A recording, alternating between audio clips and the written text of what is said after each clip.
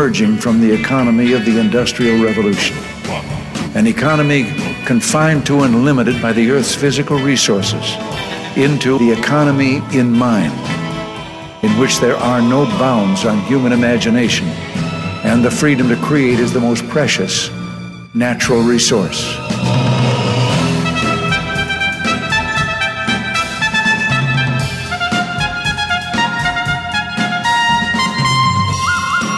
Welcome to the Soul of Enterprise, Business in the Knowledge Economy, sponsored by Sage, transforming the way people think and work so their organizations can thrive.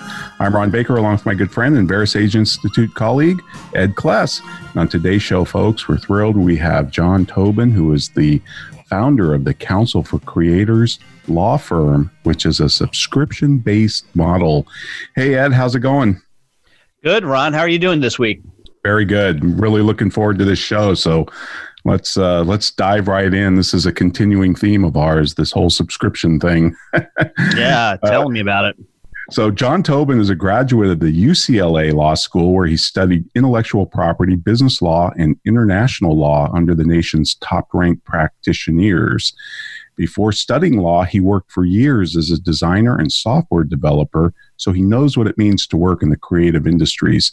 He deals with matters involving copyrights, trademarks, software, design, licensing, business art, law, and contracts. So right up our alley.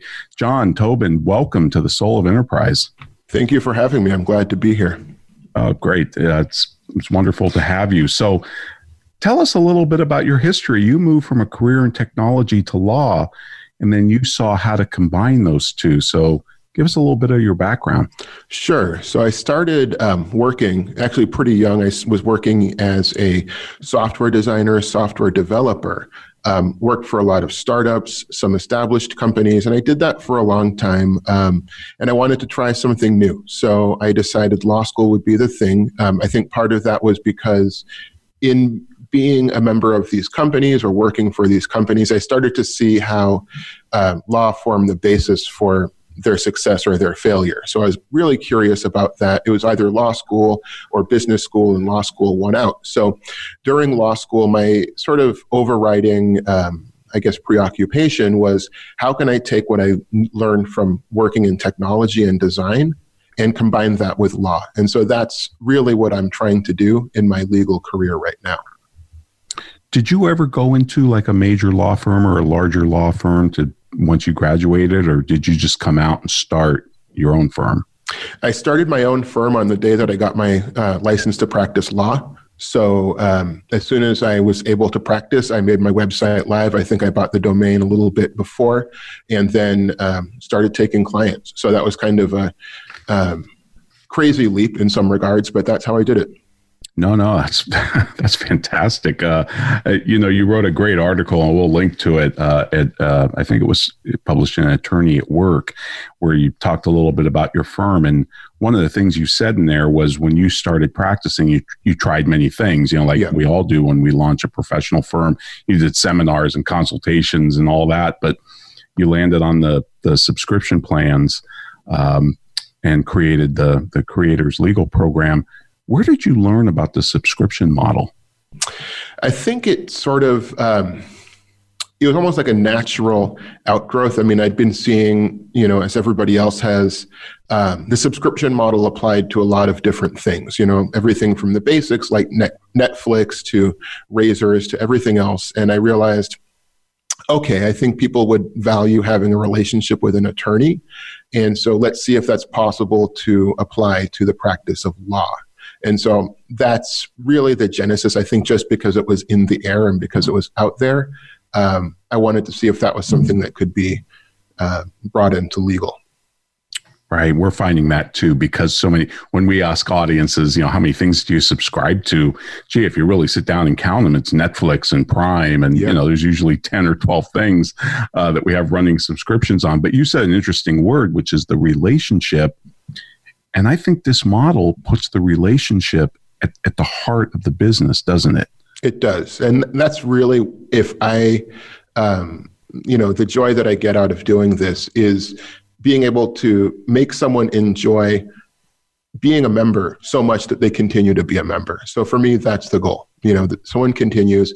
And to do that, it's really to get to know somebody, understand their business, watch it grow, check in with them, and really, instead of having it be a transaction where, which we still do, it's more of okay, what are you trying to do and how can we support that going forward, instead of just trying to, sell a single transaction and then ending the relationship there. Right. And we know, be forewarned, we'll talk about your pricing, because we also do a lot of pricing consulting. But even before we get into your pricing, one of the questions I know you must get from your colleagues is, well, how do you make money at this? What if people keep calling you? What if they camp out in your office? And how do you answer those objections?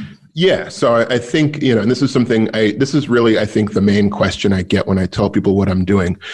So first of all, I've automated all of the administrative things. So if somebody signs up and becomes a member of my program, nobody at my office has to do anything. It's all automated. If somebody wants to make a phone call with us, it's automated. And so we have systems and processes in place where we spend zero time on any of the administrative stuff, literally no time at all. So that really, allows us to focus on providing legal advice and not scheduling phone calls, not getting people's credit card information or anything like that. There's no sort of friction to that process. So that's number one. Number two, I think, and it's funny because right before this, I was actually meeting with a colleague and we were talking about this exact problem of people, lawyers think someone will just repeatedly call, right? So they're going to join and they're going to start calling and spend hours on the phone with us every month. I found that's not true. I'm not that important. People have a lot of things going on.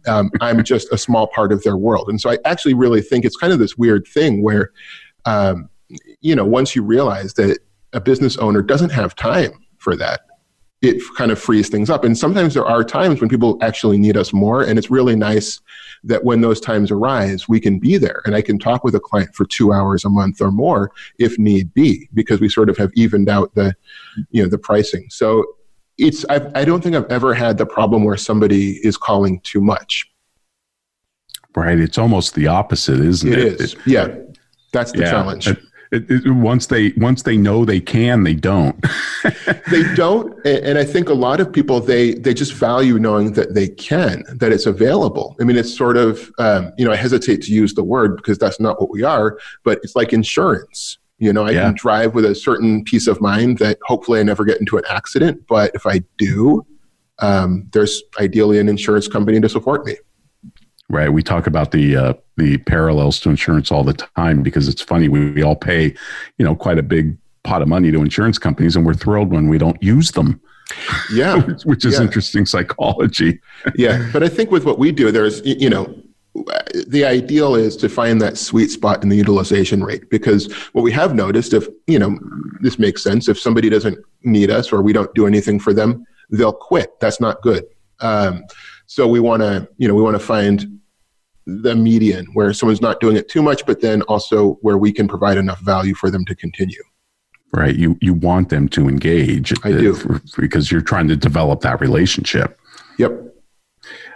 You also did something pretty interesting. You set a $95 per month level, and that's quite a constraint. And your logic was something, if I remember from the article, that you thought, well, we could do more than that, but then we get into the traditional law firm model almost. That $95 was really a constraint, wasn't it, that forced you to do some pretty innovative things? Yeah, I think that's what sort of brought it to, okay, even before launching, I think I spent 2 months straight, like really thinking out the system. If I'm going to do this, how am I going to make it so that we don't have to spend a bunch of time on administrative overhead, which would basically kill the pricing if we did that. So I had to really think it through. And I think just having that constraint helped to make me be more creative in this approach. Right. And I know since your technology background, that all of that automation, were those tools that you developed, or were you able to buy products that were already out there? Maybe Ed will talk to you more about this because he's on the tech side, but yeah, I'm just kind of curious if you did some of your own developing for certain apps or whatever that you use. A little bit of custom developing, but then a lot of it, I basically connect a lot of different applications via Zapier, using or webhooks or something like that, where I can, have all these systems communicate. So if someone becomes a member, that kicks off a whole series of things. If someone ends being a member, that kicks off a whole series of things. And so what's nice about working with technology today is there are a lot of platforms that will do functions, and you can string them together to build something like this. Right. And I love it because you say you work in with creative people in the creative industries, writers and fashion designers. Talk a little bit about that niche and how do you market to them? Because it seems like a great niche to me because it seems to be growing. Yeah. So, I think the thing is, without going too deep into this, I picked the niche because that's what I'm familiar with. That's, having been in that world, a lot of my friends are in that world. A lot of people I know are in that world. I live in Los Angeles, so that's a big thing here. I think that's the number one marketing thing. So, if someone can talk to a bunch of attorneys, but if the attorney's working for a lot of different kind of industries, whether it's banking or this or that, maybe they have a ton of experience that I don't have. Really, someone wants a lawyer who gets what their business is. So if somebody tells me about the thing they're doing with YouTube or, with some sort of music project, we get it. Everybody here gets what they're trying to do and they don't have to explain themselves. So I think that's become a really good marketing thing for us, or more sales, that we get what's going on. Sure. It's certainly a little bit easier to do subscription, I think, if you're niched, isn't it, rather than being a general practitioner? Yeah, that's the thing. And I think, making this work has really been a lot about deciding what we're not going to offer. So if somebody comes to us with, landlord-tenant issue, maybe I can give them a basic general piece of advice, but I'll also say, but you should also talk with my friend or my colleague who is a landlord-tenant attorney. They can help you out. Here's their number. Right. Strategy is all about what we don't do. Well, Jon, this is great.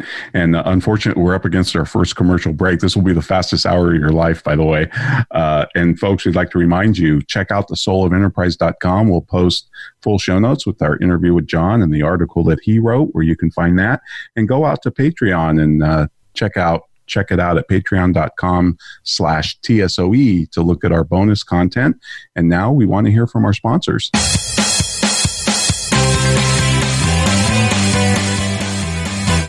Become our friend on Facebook. Post your thoughts about our shows and network on our timeline. Visit facebook.com/Voice America.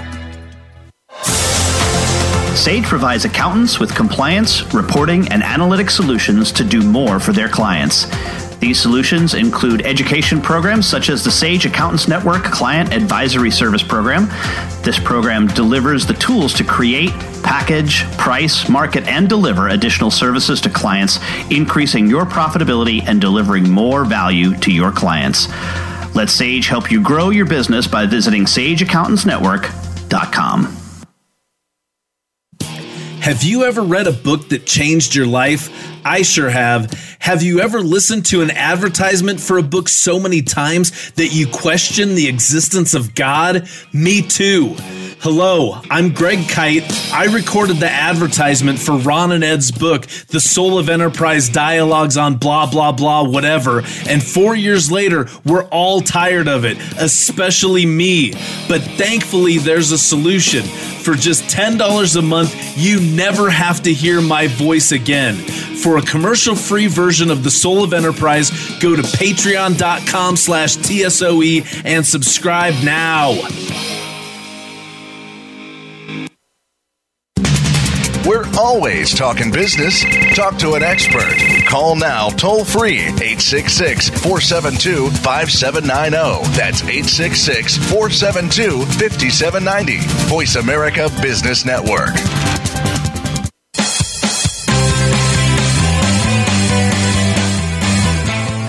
You are tuned into The Soul of Enterprise with Ron Baker and Ed Kless. To find out more about our show, visit us on the web at thesoulofenterprise.com. You can also chat with us on Twitter using hashtag AskTSOE. Now, back to The Soul of Enterprise.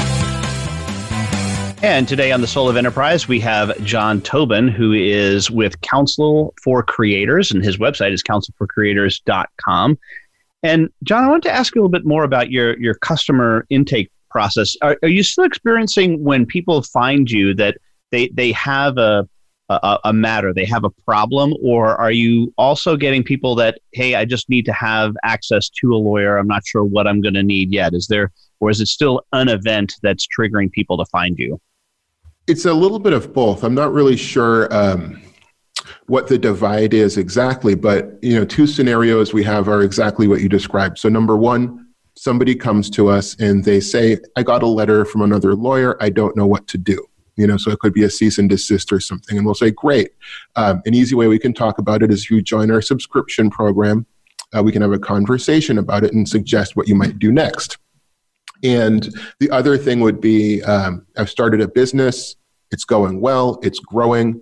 I never paid any attention to legal, but now I want to. I don't know what to do. So we say, great, join our subscription program and we'll help you develop a strategy or some steps you can take going forward.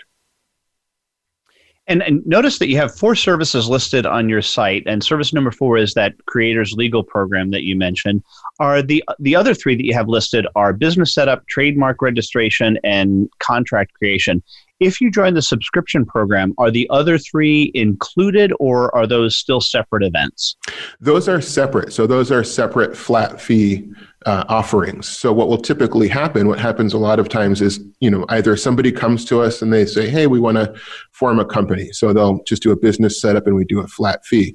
A lot of times, though, what actually does happen is somebody comes to us, they don't know what they need. So we say, well, let's figure it out, join the subscription program so that we can advise you. And then we might say, within the next 6 months, maybe set up a corporation. Here's what we charge, or think about your trademark registration. Here's what we charge. And when you're ready for that, let us know. Have people come to you, and I'm sure this is a question that you get fairly often as well. They come to you with the event, so to speak, join your subscription program, get what they need, and then just leave. Yeah. And that's, it's sort of designed for that. I mean, it's designed where that's not terrible. I mean, I think if everybody did that, we'd have to rethink the way we're approaching it. But a lot of people, they just want a contract reviewed, or they want a quick phone call. And so, if you kind of look at how this works, we'll do like a 15-minute phone call with them, and maybe we answer their question. And if they quit, that's actually okay. Because you've built the model around that being a paid-for event in and of itself. Yeah, and it used to be when I first started, I think one of the things I mentioned in the article was I used to do these one-off consultations where, again, using a similar system, somebody could sign up online, pay online, and then talk to me.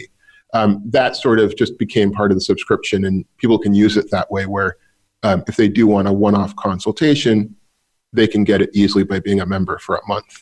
I see. So interesting. So your consultation, a lot of lawyers go the opposite, which is we'll give you our quote 1 hour consultation for free, hoping that then they get the work after that. But you put the barrier up and say, no, if you want to talk to me, you gotta join the program, and it's $95 for the first month. Yeah, I mean, I figure I sell legal advice, so I should charge for it. Right up out of the gate. No, I like that. Yeah. I mean, it's interesting because a lot of folks have gone the other way on that. One of the things that when Ron and I talk with other folks in especially the medical profession who have gone this way, we had a doctor on 3 or 4 weeks ago, Paul Thomas, who practices in South Detroit. And he, like you, kind of went right into what they call direct primary care out of his residency. But one thing that he said to me really stuck with me, and that is that the normal general practitioner needs a patient log of about 2,400 patients a year in order to sustain the model. And he's doing his model with 500. It would basically, if you the part on the math, it's 20% of the number of customers effectively that he needs. Have you found the numbers similar, that you don't need as large a customer base, or with your $95 model, are you looking for more people that you have as part of your program? Well, one of the goals is always to grow. Now, one of the difficulties that I might have in answering this question is I don't really have a great basis for comparison. So it's kind of hard for me to know, if I was running everything traditionally, so to speak, hourly billing or what have you, how that would compare in terms of how many clients I need to retain to make it all work. Sure. Are you comfortable at the level that you're on? I noticed that you do have a partner. Is it just the two of you? Do you have plans to expand beyond 2 attorneys? Yes, myself and my partner. We actually do have an associate. He's not up on the site yet. We have law clerks, and then we have various virtual assistants. So, so I'd like to grow it. It's one of those things where we sort of have been in the phase of making sure that the model works before moving into rapid expansion. But you do plan to say with Counsel for Creators, though, that's what you're decided upon niche is? Yes. So that's the niche that we would stay in, just because that's what we know. That's, where all of our clients come from, and people have come to know us for that kind of expertise. And then the idea would potentially build additional services around those that are needed for creative people. Yeah, we've talked about that before. I mean, right now we have a very, and on purpose, a very limited set of things that we do. But we've talked about things like, well, what if we added estate planning services for artists? Is that something that's possible? So there's always possibility. And it's just one of those things we always have to decide what we want to add and what we don't. And you mentioned earlier that, you might have somebody who calls you up or is on your subscription program who has a real estate issue. And clearly that's not something that is in your bailiwick, and you refer it out. I don't even know if this is even legal or ethical, but doctors certainly also often get referral fees. Is that something that you either have done or look to do? Yeah, where it's appropriate and it makes sense, we would look for a referral fee. But that said, a lot of referrals that we send, it's really just goodwill, to be quite frank. For the other attorneys and for your customer as well. Yeah, the customer benefits, the other attorney benefits, and I think we tend to even refer to those who they think of us when they have a client, and we've had some really good ongoing mutual relationships with other attorneys. Are you trying to develop relationships with other attorneys who practice in this way? Or let's put it this way, have you run into other folks or convinced other folks to practice this way? Yeah, there's a number of attorneys who I've met who have, to varying degrees, implemented this kind of practice. I think it'd be interesting in the future if there were attorneys who were outside of our practice area who had subscriptions where we could do some sort of exchange of members or whatever it is. But I don't think the market's mature enough yet for that. But, I think as time goes on, we'll see more attorneys trying this practice and being successful with it. And Ron mentioned that one of the things that he and I talk often about is, and what we've been known for, the genesis of this show is around pricing. Have you given any thought to including different levels of your subscription? Right now you have the $195 level, but say one that's, I'm just making up a number, $195 that would include contract creation and trademark registration. That way, if people came to you with those things, there wouldn't be separate events. They're just as part of the subscription. Yeah, we've thought about that, and we've actually done a few different tests. It's difficult. I think it's one of those things where, once we've gotten the $95 a month product to where we need it to be, then we probably need to bring in more expertise, to be quite frank, because I think as far as what I know, I wouldn't know how to put together a package for, let's say, $300 a month or even more. So it's definitely something that we're open to. It's just not where our focus is yet, but I do think it's a great idea.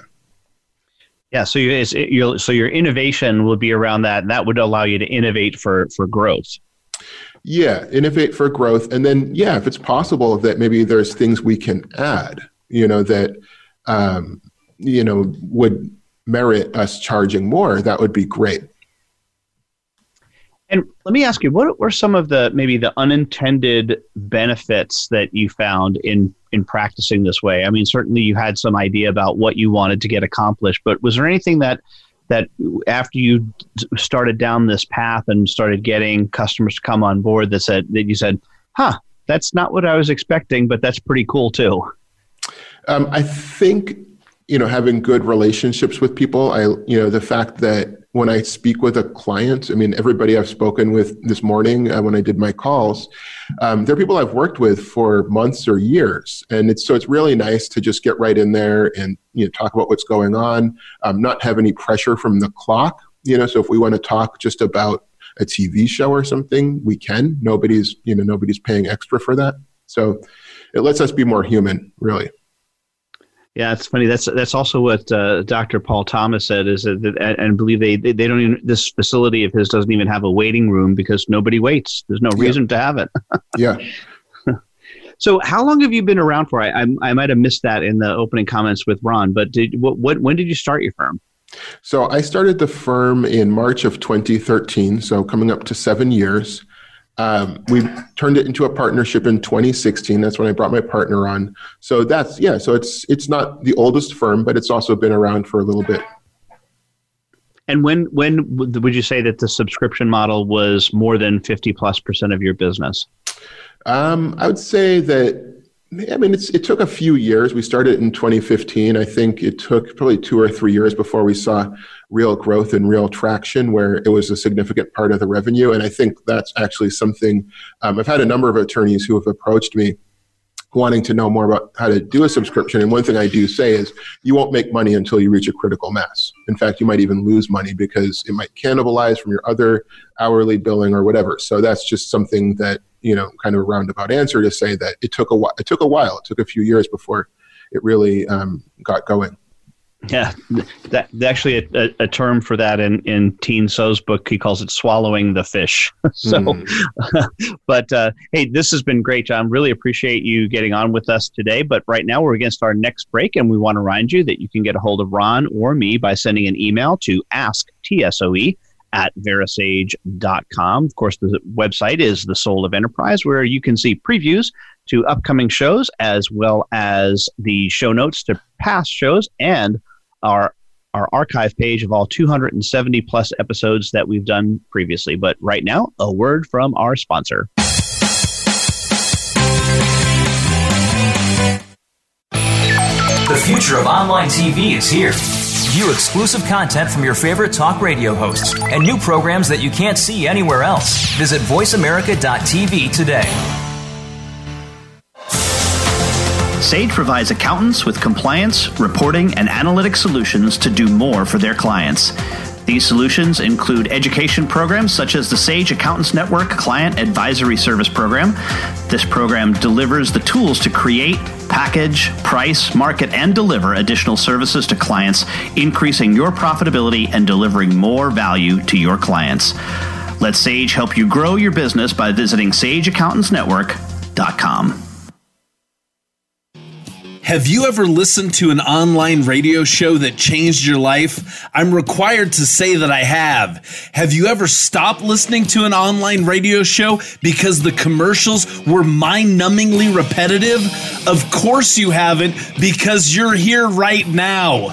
Look, you don't have to listen to me anymore. There's a commercial-free version of this show, and it only costs $10 a month. And for $15 a month, you get no commercials plus bonus content.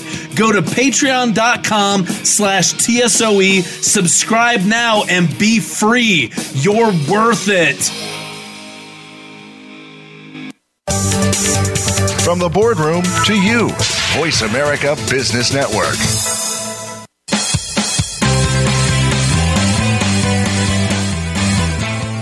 You are tuned into The Soul of Enterprise with Ron Baker and Ed Class. To find out more about our show, visit us on the web at thesoulofenterprise.com. You can also chat with us on Twitter using hashtag AskTSOE. Now, back to The Soul of Enterprise. Well, welcome back, everybody. We're here with legal pioneer Jon Tobin, who started Counsel for Creators, a subscription-based law firm. Something, John, we hear all the time, can't be done in the legal space, and here you are doing it. One of the things that you talked about in your article, which I thought was kind of interesting, because I think this is a big part of the model too. Ed had mentioned, pricers have this saying, innovate for growth, price for profit. And you talked about how you've added additional covered services over time to the subscription, like live Q&A, free trademark searches, and some things you've taken away. Talk about that process. How do you go about experimenting with offering new services or pulling things away? Yeah. So, usually what will happen is, like I've said earlier in this conversation, one of the things that is the bigger challenge than somebody using the service too much is people not getting enough out of it, or us feeling like we need to give them more. So in response to that impulse, we'll do things like, okay, well, maybe what we can do is add a free trademark search, for instance. And so that's something that we offered for a while. If anyone got in during that time when we were offering it, they probably still have it. We'll still honor it. But we don't sort of use that as a enticement anymore. And so, what we find is there are certain things where maybe it takes too long to fulfill, or, we've had situations where people overuse something or they're not really clear. Like I think one time we had someone who just wanted like unlimited free trademark searches. And, even though it doesn't say that, they seem to feel that way. And so we just wanted to focus on what's the core. I think what I was finding is just adding features isn't good enough. I think it's really about having a purpose. What's the purpose of this program? What are we really trying to do? So it involves experimentation, seeing what works and seeing what doesn't. Right, because it's all about enhancing that relationship, isn't it? And if it's not doing anything for the relationship, then it's probably not worth offering. Yeah, and it might be something that not everybody needs, or it just sort of, it's not really a big draw for people, or it's, too hard to fulfill within that model. Right. And if one of your customers does come to you with something that's not covered by the subscription, how do you deal with that? I mean, I know you said that you have flat prices for business development, incorporation or whatever, entity choice. What about all the other things, though, that lawyers could do? How do you deal with pricing those? Yeah, so it's really, we sort of start with, what we typically charge. And then, it's sometimes, for long-time customers, just as a courtesy, we'll give a discount. There are things where, again, just sort of on an ad hoc basis, if somebody comes to me and they're like, hey, I need this, short contract or whatever, we'll do it and they'll say, well, how much do I owe you? And we'll say, nothing. We appreciate you having been a subscriber for 2 years. You're great, right. And this is for you. So beautiful. I think it's coming back to the relationship, and I look at each relationship as, is this something the person will appreciate? Is this something that will make them want to stick with us for longer? But sometimes, if there is extensive work to be done, we're going to say, we think it's going to, be pretty extensive, and here's what we'd like you to pay in order to do that. And people are usually fine because they already know us, they already trust us, and people are usually fine to pay that extra. Right. So let me ask you, what about litigation? No chance. Not a chance. Mm-hmm. So I think that's one of the things where a lot of lawyers, what they don't get, because maybe they're in a litigation mindset. And so they're thinking, well, how am I going to do litigation for $95 a month? And the answer is you're not. It's not possible. So what we do with litigation is we refer that. So I refer that as quickly as possible to somebody who knows litigation. And the way I sort of, explain that to clients, I'm like, look at us as if we're your general practitioner. Now, if you need heart surgery, I'm not going to dabble. I'm not going to try. I'm not going to give you any advice on it. I'm going to say, here's a heart surgeon, go to them. Right. No, that makes complete sense. But let me ask you, if you just thought about it creatively, could you see a way for litigators, and that would include family lawyers, to do this? I think if it was litigation that's bounded, I think that would be great. I know that, for instance, you have Hello Divorce, which deals with family law matters. Now, I don't know how far into litigation that all goes, but I know that there are certain court proceedings that if I think the proceeding is bounded and has certain parameters, like it's not hotly contested or whatever, I think it's possible. I think if somebody needed guidance on maybe a probate issue, I can maybe see that as being something where it's like, well, fill out this form for this property. If you're, adding another person, I don't really know how probate works, but, you might have a situation like that where if we know the probate takes a year or whatever it is, then someone would subscribe and pay a few $100s a month to get legal support and going through that process. So I can imagine it being applied, but I think, a lot of litigation to me seems so open-ended that I would be at a loss as to how to price that. Right. Even though most of them do settle. right? Unless you're an appeals attorney or something, or you're going to probably settle on the steps before you even get into the court. Yeah. You also said something that I think is so great about this model, that when that person comes to you for the non-covered service, a contract or whatever, and you decide, oh, we're just going to do it because we appreciate your business. What I love about this is it prices the relationship and not the services. Right. That relationship is so powerful, and that loyalty that's just got incredible. Just to build the value of the firm is great to have that predictable revenue, because you're investing in the relationship like that. Yeah, and it really changes our relationship with our clients. And we have clients who, they've been members for years. I have someone who's been a member for, I want to say close to the day that we launched. And so that's someone who, if they're in LA, I'm like, great, I made a reservation at a nice restaurant, meet me there. Right. The other thing you talked about in the article, which I really enjoyed, because we're kind of all over this topic as well, is you say you're obsessed with metrics, but your metrics and KPIs are forward-looking rather than the traditional, realization rate, utilization rate that most professional firms look at.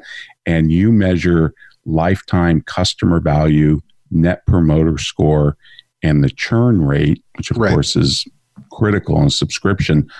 Are there any others that you look at or have learned that are valuable? We look at also like utilization rate. So we do look at all the traditional metrics. So we do want to know how much time are we spending, just generally across the board with all our subscribers. So we look at things like that. Obviously we look at revenue. That's key, number of subscribers. But I think the ones that really guide action for us are things like lifetime customer value, because that's something where, if that goes down, that's telling us that across the board, people are maybe less satisfied with what we're doing and we should change something. Or if net promoter score was to go down, that tells us people are not satisfied, we need to change something. Right. Do you find, I know this with DPCs and concierge doctors, they say that, 20% of their patients utilize 80% of their resources. Have you found kind of the same thing, that some of those people are just kind of paying for that peace of mind, like you said before, and not really utilizing you as much as some other clients? Yeah, we've definitely had that. And that's actually where a lot of our attention goes, because we want to make sure those people are engaged, that they get something out of it, that they're going to stick around. And but I think for some people, and this might be a surprising thing, they just like knowing that we are available generally to them, even if they don't use us. They just like knowing that. But at the same time, we're like, well, what can we do for them if they're not actually using us for telephone calls or contract reviews? Is there something else that we can do? And have you found other things that you can do for them, like maybe the live Q&A sessions, or even just sending them things that they might find of interest in their specific field? Yeah, so a couple of things, and these are, again, it's a little bit ad hoc at times, but that's how I like it. Where, live Q&A is one. That's one that's been nice. A lot of people like that because maybe they, learn about what other legal issues are out there or what other business issues are out there that they might not have thought about. From time to time, we've been known to send out barrages of books to people. So, if there's a good book that one of us has read, we'll order 20 copies and send it out to a bunch of subscribers. Mm-hmm. That's fantastic. I've heard of other firms, putting together like maybe a CEO roundtable or something where people can get together and talk about, current issues or just things affecting their industry, business issues. You also said in the article, and you talked a little bit about this with Ed, with your growth plans, but in the article you said you're thinking about moving from hundreds of members to tens of thousands. Yep. How scalable is this, Jon? It's very scalable. I think that's what I like about the model. Again, my background in tech, we're sort of trained to think about that, that billing hourly, while you can make a lot of money, isn't scalable. And if it is scalable, it's scalable in that you have to have an associate working till 2 a.m., which is fine. If that's the way people want to do it, cool. But, really, I think what we can do with 2 people, or 3 people or 4 people, there's no reason we couldn't have a staff of 40 or 50 and then multiply our subscribers by that much. As long as we sort of have those systems and processes, and that's what the first few years have been, is finding out, okay, what processes work well? What things do we want to always stick to? And then where is there discretion? Where are there times when we can say, okay, we can break the process? And so that's what this has been about up till now, is finding the way to really get everything nice internally so that we can basically turn things up and say, okay, cool. If there's 10,000 people, it's still the same thing. We train, we bring in new lawyers and train them. Here's how we work with clients. Here's how we, here's what we do for them. Here's how we treat them. So I think it's possible. That's fantastic. What advice would you give to a legal firm that wanted to either convert to this model or maybe just experiment with aspects of it? I'd say be patient and give it time. So like I was saying a little bit before, you're not going to launch a subscription program and have people flock to it. It takes time. It's just like anything else. You're going to have to be satisfied with a year of there being 12 members or something like that. But then you learn from it. You learn from those members. It doesn't have to be you can start pretty simply. It doesn't have to be a huge initiative. You can say, hey, well, there's actually let's say you're a real estate firm. People keep calling us and ask us about something about titles that we always answer in 10 minutes or whatever. So maybe that's something we turn into a service. So you don't have to make the whole thing a subscription-based law firm. You can actually pick a service maybe that's inconsequential and turn that into a subscription. Right. That's great advice. Well, Jon, Ed's going to take you home in the next segment, but I just want to say thank you so much for appearing on the show. This has just been great. You're a pioneer, and, as they say, pioneers take the arrows, but you're doing great work out there. So it was just great having you on. So thank you. Yeah. And folks, I'd like to remind you, if you want to send Ed or myself an email, send it to asktsoe@verasage.com. And now we want to hear from our sponsor, Sage.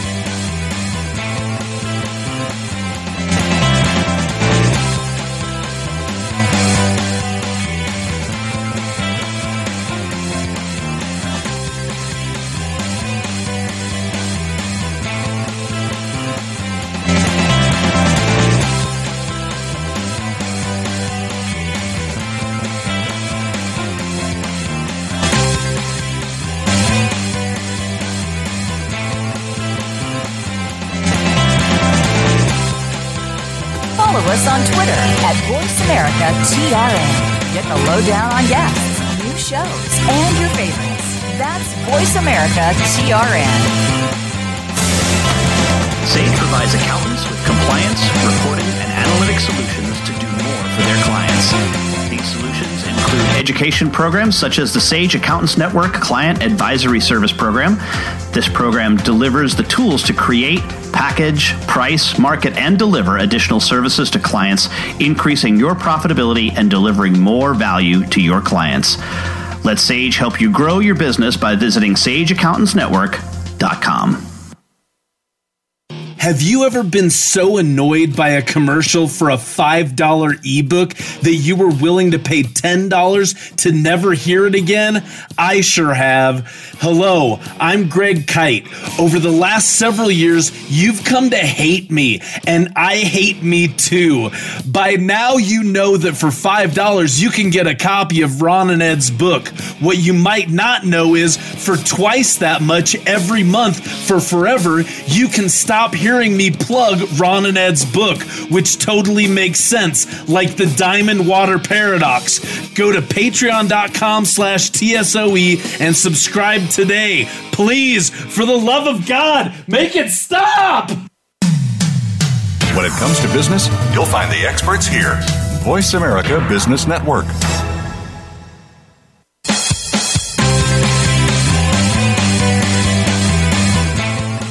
You are tuned into The Soul of Enterprise with Ron Baker and Ed Class. To find out more about our show, visit us on the web at thesoulofenterprise.com. You can also chat with us on Twitter using hashtag AskTSOE. Now, back to The Soul of Enterprise.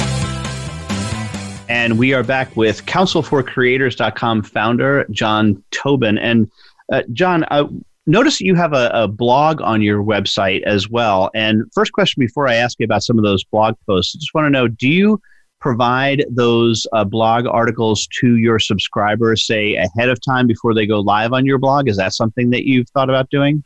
I've considered that. Those, I just post them for general information because, a lot of times we'll have inquiries from people and they, actually need some more basic info. So we can often direct them to a blog post. Sometimes we'll do, when we post them, what will actually happen is our weekly Q&A, we'll discuss them sometimes. Sometimes they'll say, well, last week I made a post about, some new law that came out. And if anyone has questions from that article, let's talk about it. Sure. Well, let's talk about one of them. And it's one of them that both Ron and I have been paying a lot of attention to, especially with Ron being in California. Yeah. And that is Assembly Bill 5, the law affecting independent contractors. First of all, before our audience who's not familiar, give a quick overview of what that's supposed to do. Sure. So it's a California law.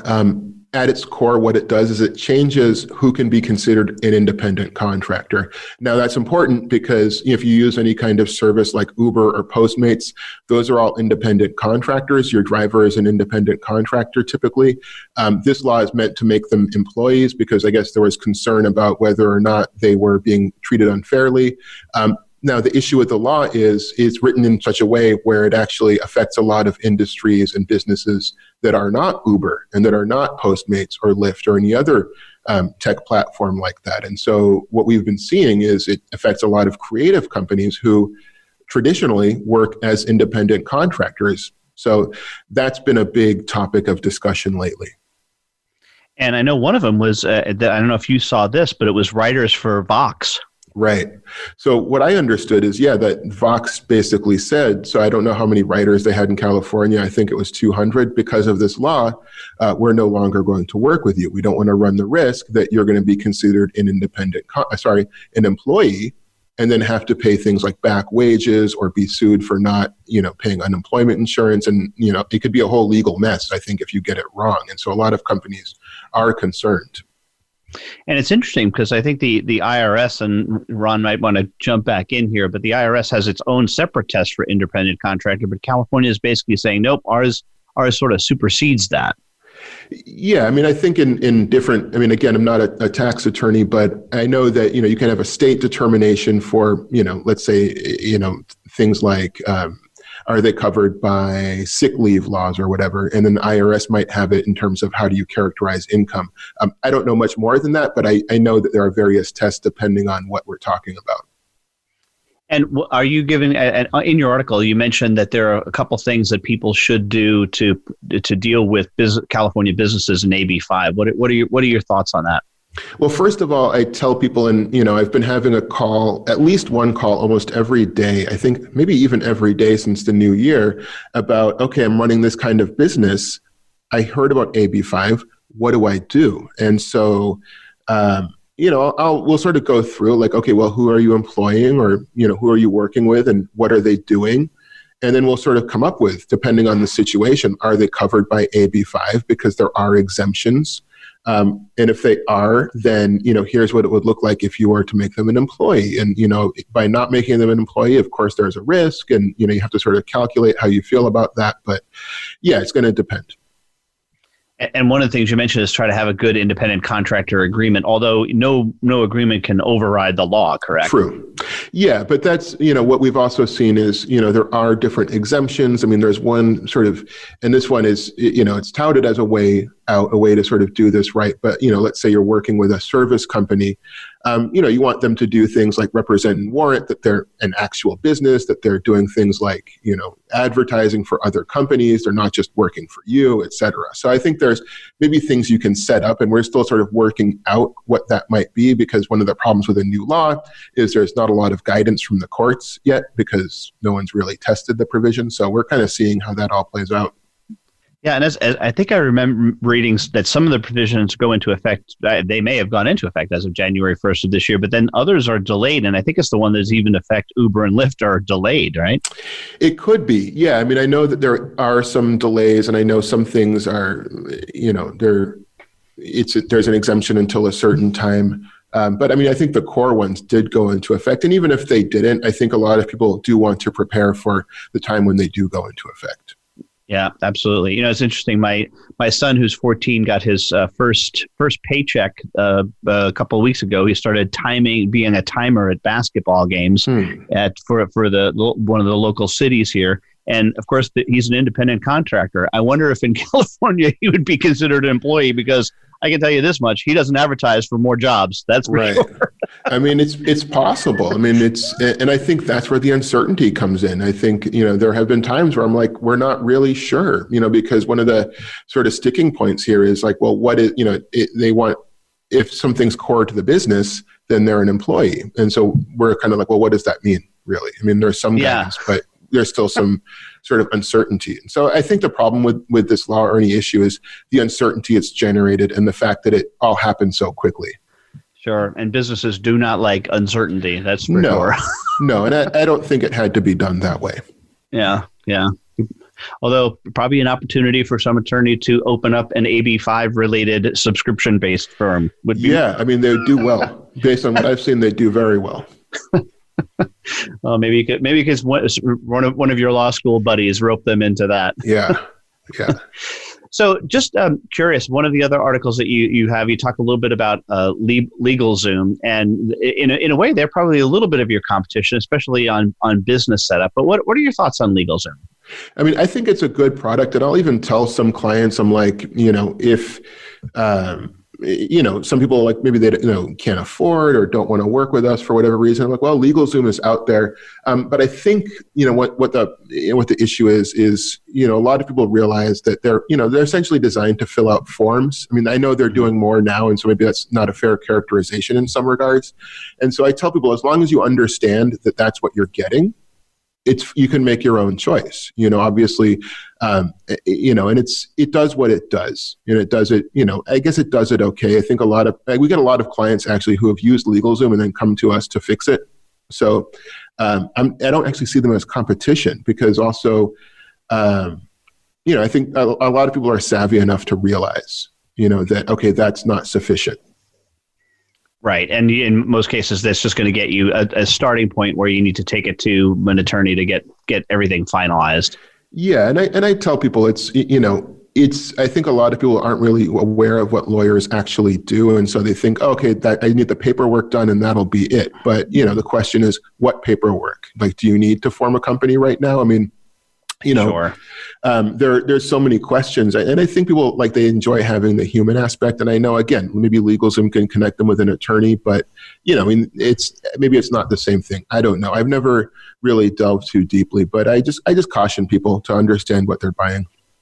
Absolutely. Well, Jon, thank you. This has been just a great conversation that we had with you. Really enjoyed it, and best of luck to you and others who are going down this path. And as Ron said, the pioneers take the arrows, but it sounds like you've avoided a lot of them. So thanks for being a guest on the Soul of Enterprise. Yeah, it was a pleasure. Thank you very much for having me. All right, Ron. Well, I guess we're wrapping it up for this week. What do we got coming up next week? Do you know? Next week, we're going to do the best business books from 2019, Ed. All right, outstanding. I'll see you in 167 hours.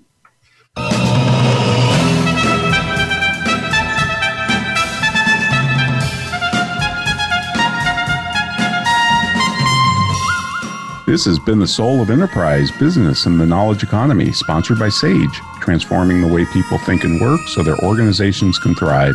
Join us next week, folks, on Friday at 1 p.m. Pacific. In the meantime, check out thesoulofenterprise.com for full show notes with our conversation with Jon Tobin. And you can also contact Ed or me at askverisage or asktsoe@verisage.com. Thanks for listening, folks. Have a great weekend.